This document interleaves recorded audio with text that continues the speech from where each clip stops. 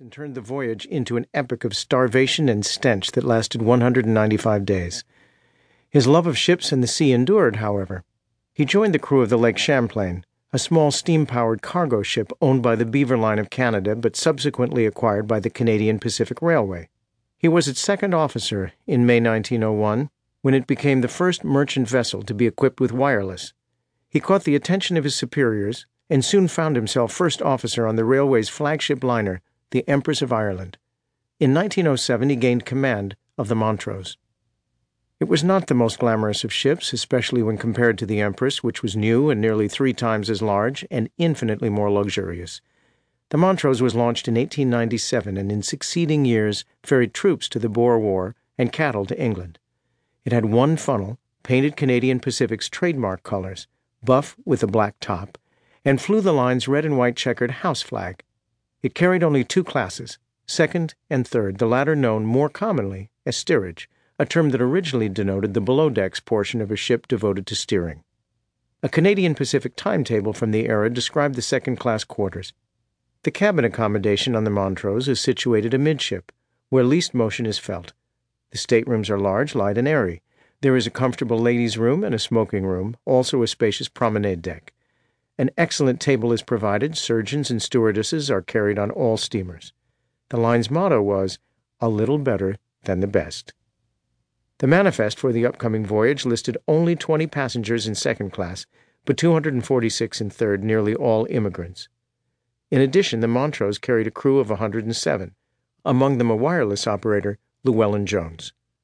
Canadian Pacific had been aggressive about installing wireless on its transoceanic vessels, and the Montrose, despite its age and modest decor, carried the latest apparatus. To be successful, Kendall knew, a captain needed more than skill at navigation and ship handling. He had to dress well, be charming, and possess a knack for conversation, while also owning the mental wherewithal to monitor 1,000 operational details, including whether the lifeboats were adequately secured, whether the correct foods and wines had come aboard, and, a new responsibility, whether the ship's Marconi set and aerial were in good repair and ready to receive the inevitable flurry of trivial messages that engulfed a liner upon departure. Although the jokes, bon voyages, and riddles were utterly predictable, they nonetheless reflected the wonder with which people still treated this new and almost supernatural means of communication. First-time passengers often seemed mesmerized by the blue spark fired with each touch of the key and the crack of miniature thunder that followed. Though shipping lines had learned from experience that wonderment faded quickly for passengers whose cabins were too close to the wireless room. They learned, too, that it was prudent to locate Marconi sets a good distance from the wheelhouse so as not to distort the magnetic field registered by the ship's compass.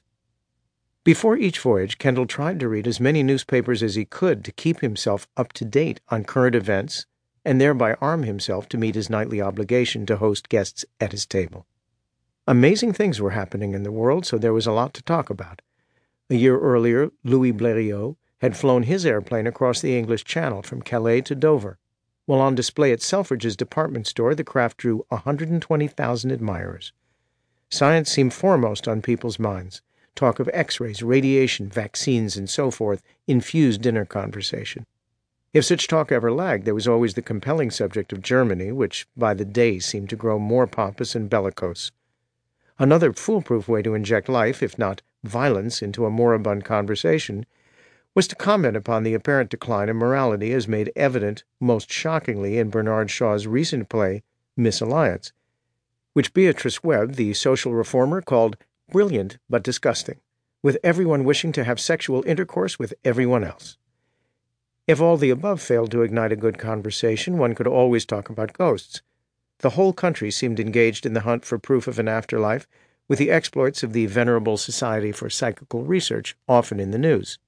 And if by chance a conversation became too heated, too lively, one could recall anew how one felt upon the death of King Edward and remark upon how eerie it was that Halley's Comet should appear at nearly the same time.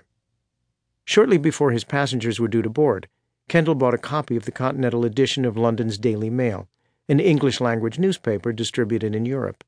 The edition was full of fresh detail about the North London cellar murder and the escalating search for 2 suspects, a doctor and his lover. Back in London, the ship had been visited by 2 officers from Scotland Yard's Thames Division, patrolling the wharves in hopes of thwarting the couple's escape.